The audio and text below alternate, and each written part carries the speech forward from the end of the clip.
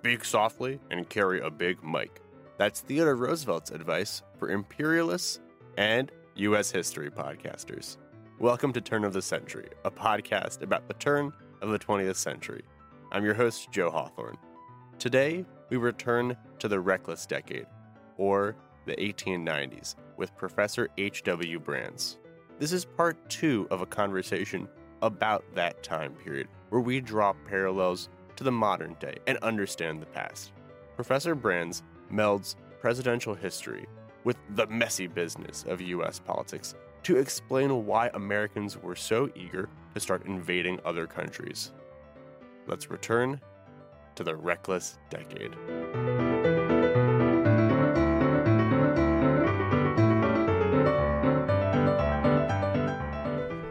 And so I'm going to go a little bit backwards in time. We don't have to focus on this too long, but where would you say someone like William McKinley fits into all of this? William McKinley was an old school politician. He came out of Ohio and the Ohio machinery that produced presidents during this period. He was a firm advocate of business. He was an ally of business. He was a friend of business. He was one who was less reactionary than many in his party, but he was one who believed that the system as it existed was going well enough. And he was no reformer. He wasn't a reactionary opponent of reform particularly, although his best friend and campaign manager and chief advisor, Mark Hanna, was an opponent of any kind of reform. But McKinley was the kind of Republican that the business classes of the 1880s and 1890s generally produced. And I really like to read about him too, because he's kind of an enigma in some ways, and I think most of the books I've read about him, he's kind of a sweet guy too. It's interesting. Yes, you couldn't dislike Bill McKinley. He was a good guy, and he was shrewder than a lot of people gave him credit for being, because he seemed at first glance to be somebody who agreed with whoever the last person who talked to him was.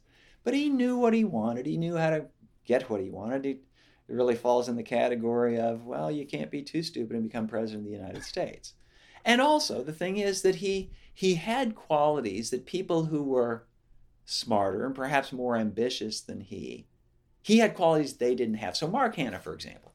Mark Hanna was this shrewd character, and he really had ideas as to how government should be more supportive of business. But he also recognized he didn't have the common touch that was necessary for success in politics. Ever since the days of Andrew Jackson, successful candidates for president had to be somebody that voters would want to sit down and have a beer with. And William McKinley was exactly that kind of guy. And so then I want to focus into, I guess, kind of playing catch up to the Philippines, and really to the bunch of wars that are going to develop in the McKinley administration into the Roosevelt administration. So can you just tell me, or give me a brief overview?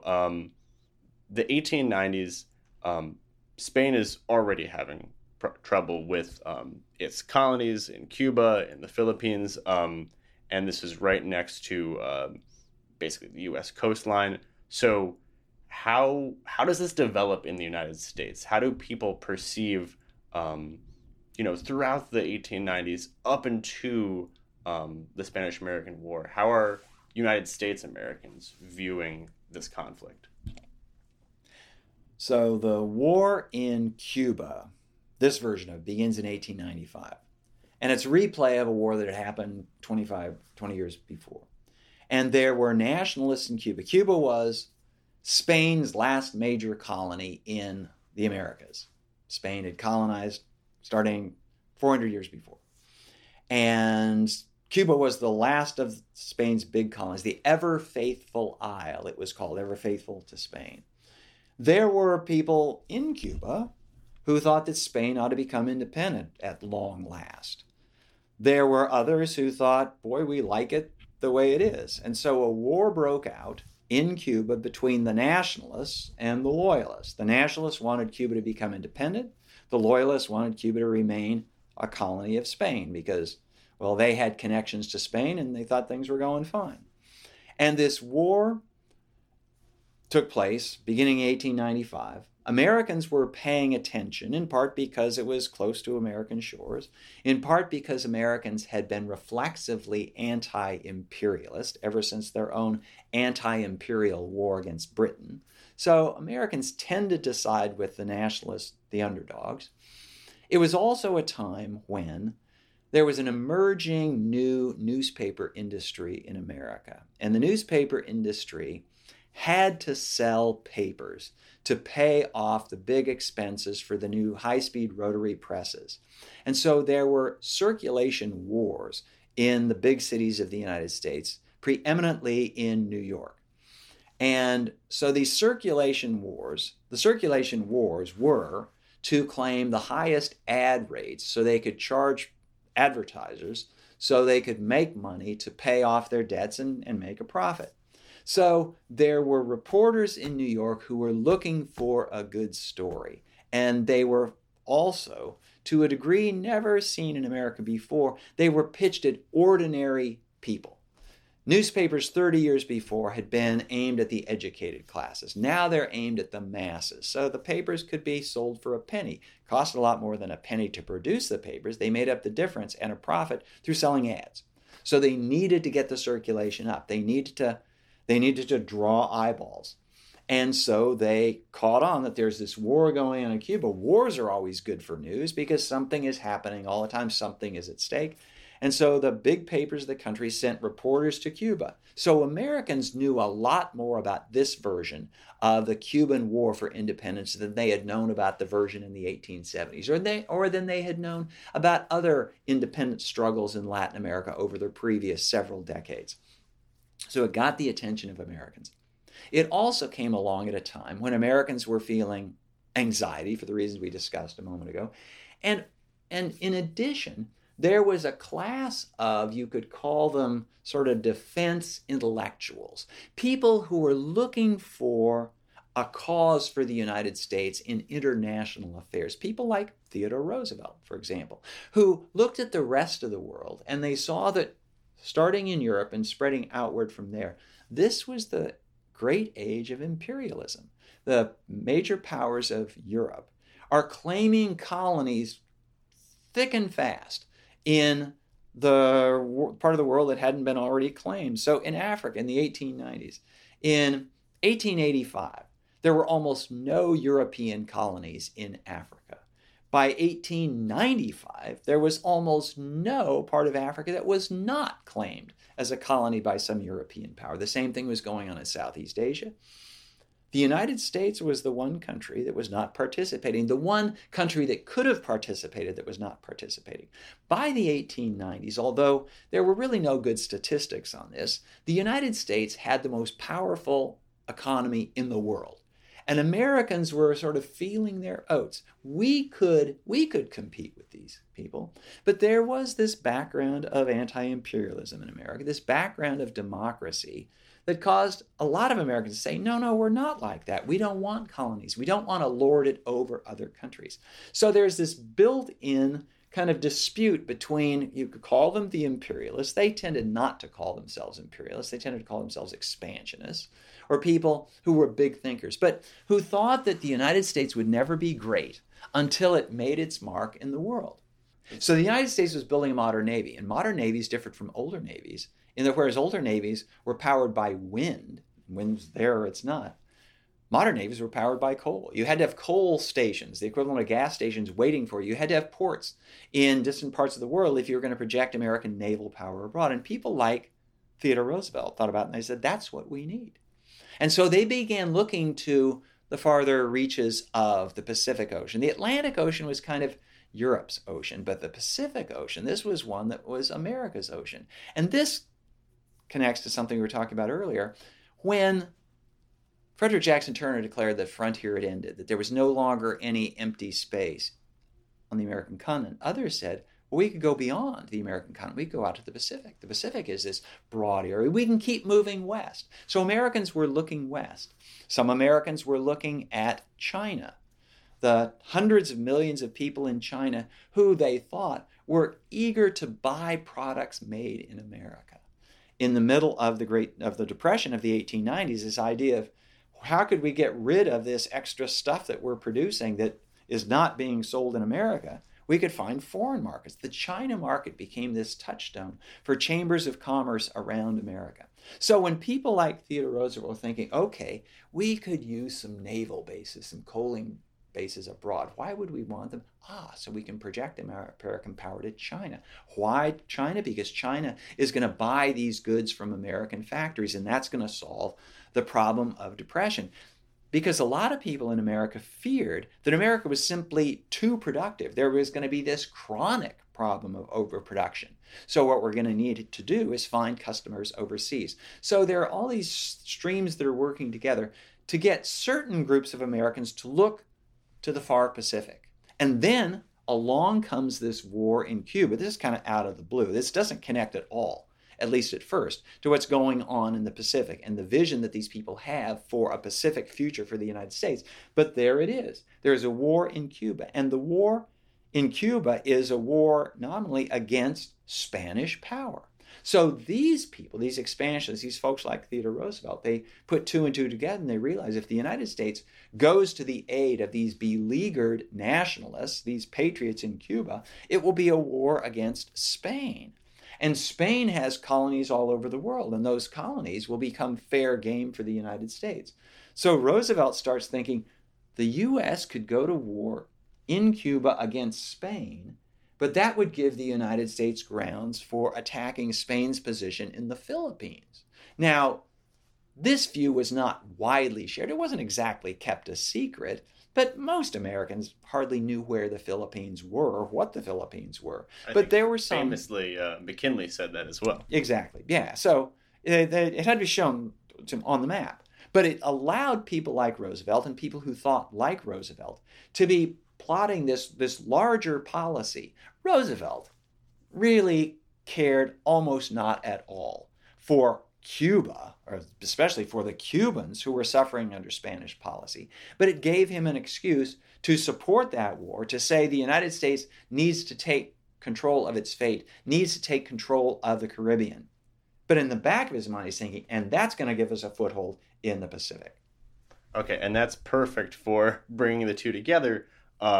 So we could spend a lot of time talking about the Spanish-American War itself, but we can kind of fast forward a little bit through in that, the United States gets more involved to the point where they literally are at war with Spain.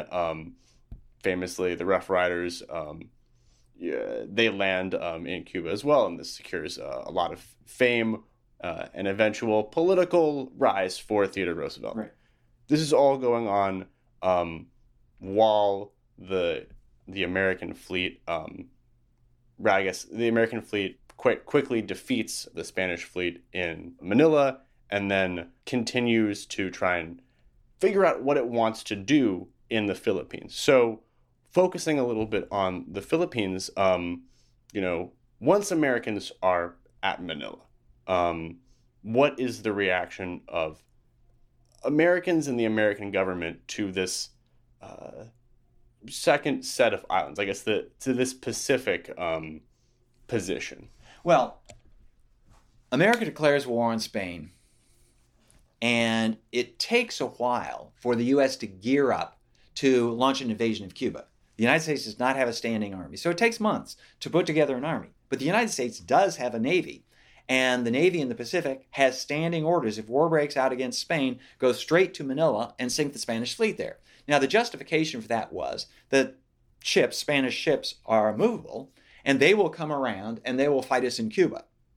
And so that was the justification for sinking the Spanish ships in Manila Bay. And just to interject quickly, for reference, what was Theodore Roosevelt's role in the McKinley administration? Okay, so Roosevelt was Assistant Secretary of the Navy, and he was acting Secretary of the Navy on the many days when his boss was out of the office. And on one of these days, he sent a message to George Dewey, the Commodore of the Asiatic Fleet in the Western Pacific. And he says, if war breaks out with Spain, go directly to the Philippines and attack the Spanish fleet there. And this is what Dewey did. And this was the first victory. This was really the first engagement that Americans knew about in the Spanish-American War. They were looking at Cuba and they wake up in the morning and they read that Dewey takes Manila. They go, what's this? Where's Manila? What's the Philippines? And so Dewey has to figure out, so what do we do with the Philippines? We've sunk the fleet. Do we just sail away? That was the mission, to sink the fleet. But he got the orders, well, stick around and we'll figure out what to do with the Philippines after the war. Now, the war against Spain didn't last very long. It was a war that was over in 4 months. But then there was the question, okay, so what are we going to do with the Philippines? What are we going to do with Cuba? There are American troops in Cuba. There are a very small number of U.S. Marines in the Philippines. And not in the Philippines, just in and around Manila. And there are large parts of the Philippines that hadn't seen or hardly even heard about the American presence. But it was all wrapped in the deal that's going to be arranged with Spain. Now, there were some expansionists who thought the United States ought to annex Cuba. But the opponents of American expansion had basically extorted from the supporters of the war a promise that the United States would not annex Cuba at the end of the war. But they didn't think to include the Philippines in that, or for that matter, Puerto Rico. So at the end of the war, the United States is in occupation, full occupation and control of Cuba, to a lesser degree of Puerto Rico, and to a slight degree, very slight degree, of the Philippines. There's an American military presence there. They have basically ousted the Spanish, but they really can't control the Philippines, and it's unclear whether they want to. So William McKinley, President of the United States, is in a position where he's got to figure out, so what do I do now? We've got the Philippines. What do we do? They figured out what they're going to do with Cuba. Cuba is going to become independent. That was sort of cooked into the policy that Congress is paying attention to. But Congress let McKinley have his way, essentially, with the Philippines, because this is in negotiations, and it's not with any Philippine government, because there's no Philippine government. There's a Spanish government, and the U.S. is negotiating with Spain. And what McKinley concludes is that the United States needs to annex the Philippines. The Philippines will become an American possession. And McKinley's thinking was, he didn't particularly want to be an imperialist. He didn't particularly want colonies. But he was realistic enough to know that in that moment of time, in this moment when the great powers of the world are gobbling up every piece of real estate that's not already claimed, independence for the Philippines was probably very unlikely if American troops and American ships sailed away from the Philippines. The Germans, the Japanese would come and take over the place. And McKinley was confident enough in American values and American institutions to think that, well, better that the United States govern the Philippines than Germany or Japan.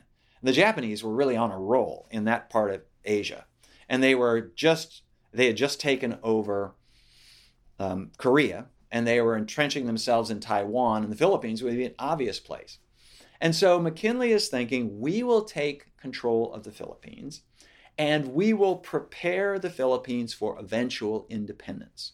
We don't anticipate that the Philippines is going to be like Texas or California. It's not going to become a state of the United States. It's way too far away.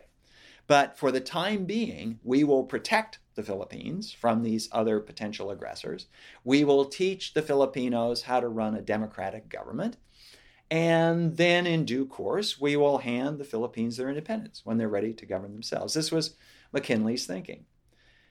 He was vaguely aware that there might be some problems, that there might be some folks in the Philippines who didn't particularly like American control. He was sort of vaguely aware that there had been an independence movement in the Philippines already that had been fighting against the Spanish, just the way the Cuban independence movement had been fighting against the Spanish.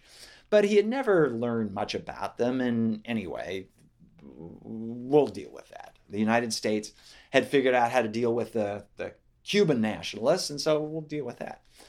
And McKinley sort of took this on as the least bad of the alternatives before him.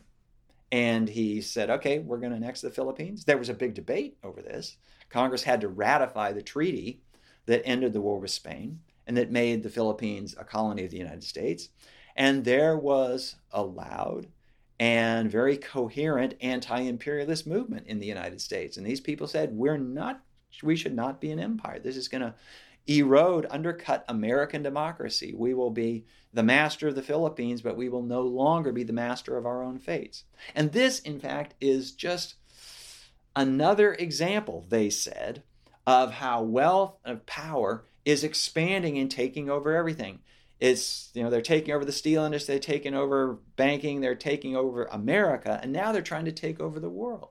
And so this is something we need to fight against. The anti-imperialists lost that argument, but they didn't go away. And so the argument continued. And in fact, the position of the anti-imperialists became more credible when almost at the moment that title to the Philippines passed from the Spanish to the Americans, the Philippine nationalists who had been fighting against the Spanish started fighting against the Americans. And so there's so much that we can talk more about that, but I do want to think about a few questions to wrap up on. So I want to think about Filipino and American perception, and so how Americans thought of the Philippines as time went on, kind of from 1899 or 1898 through the war itself, and then also a little bit we can talk about colonization afterwards, and then how Filipinos thought about the United States basically occupation for a number of years. So we'll start with the United States.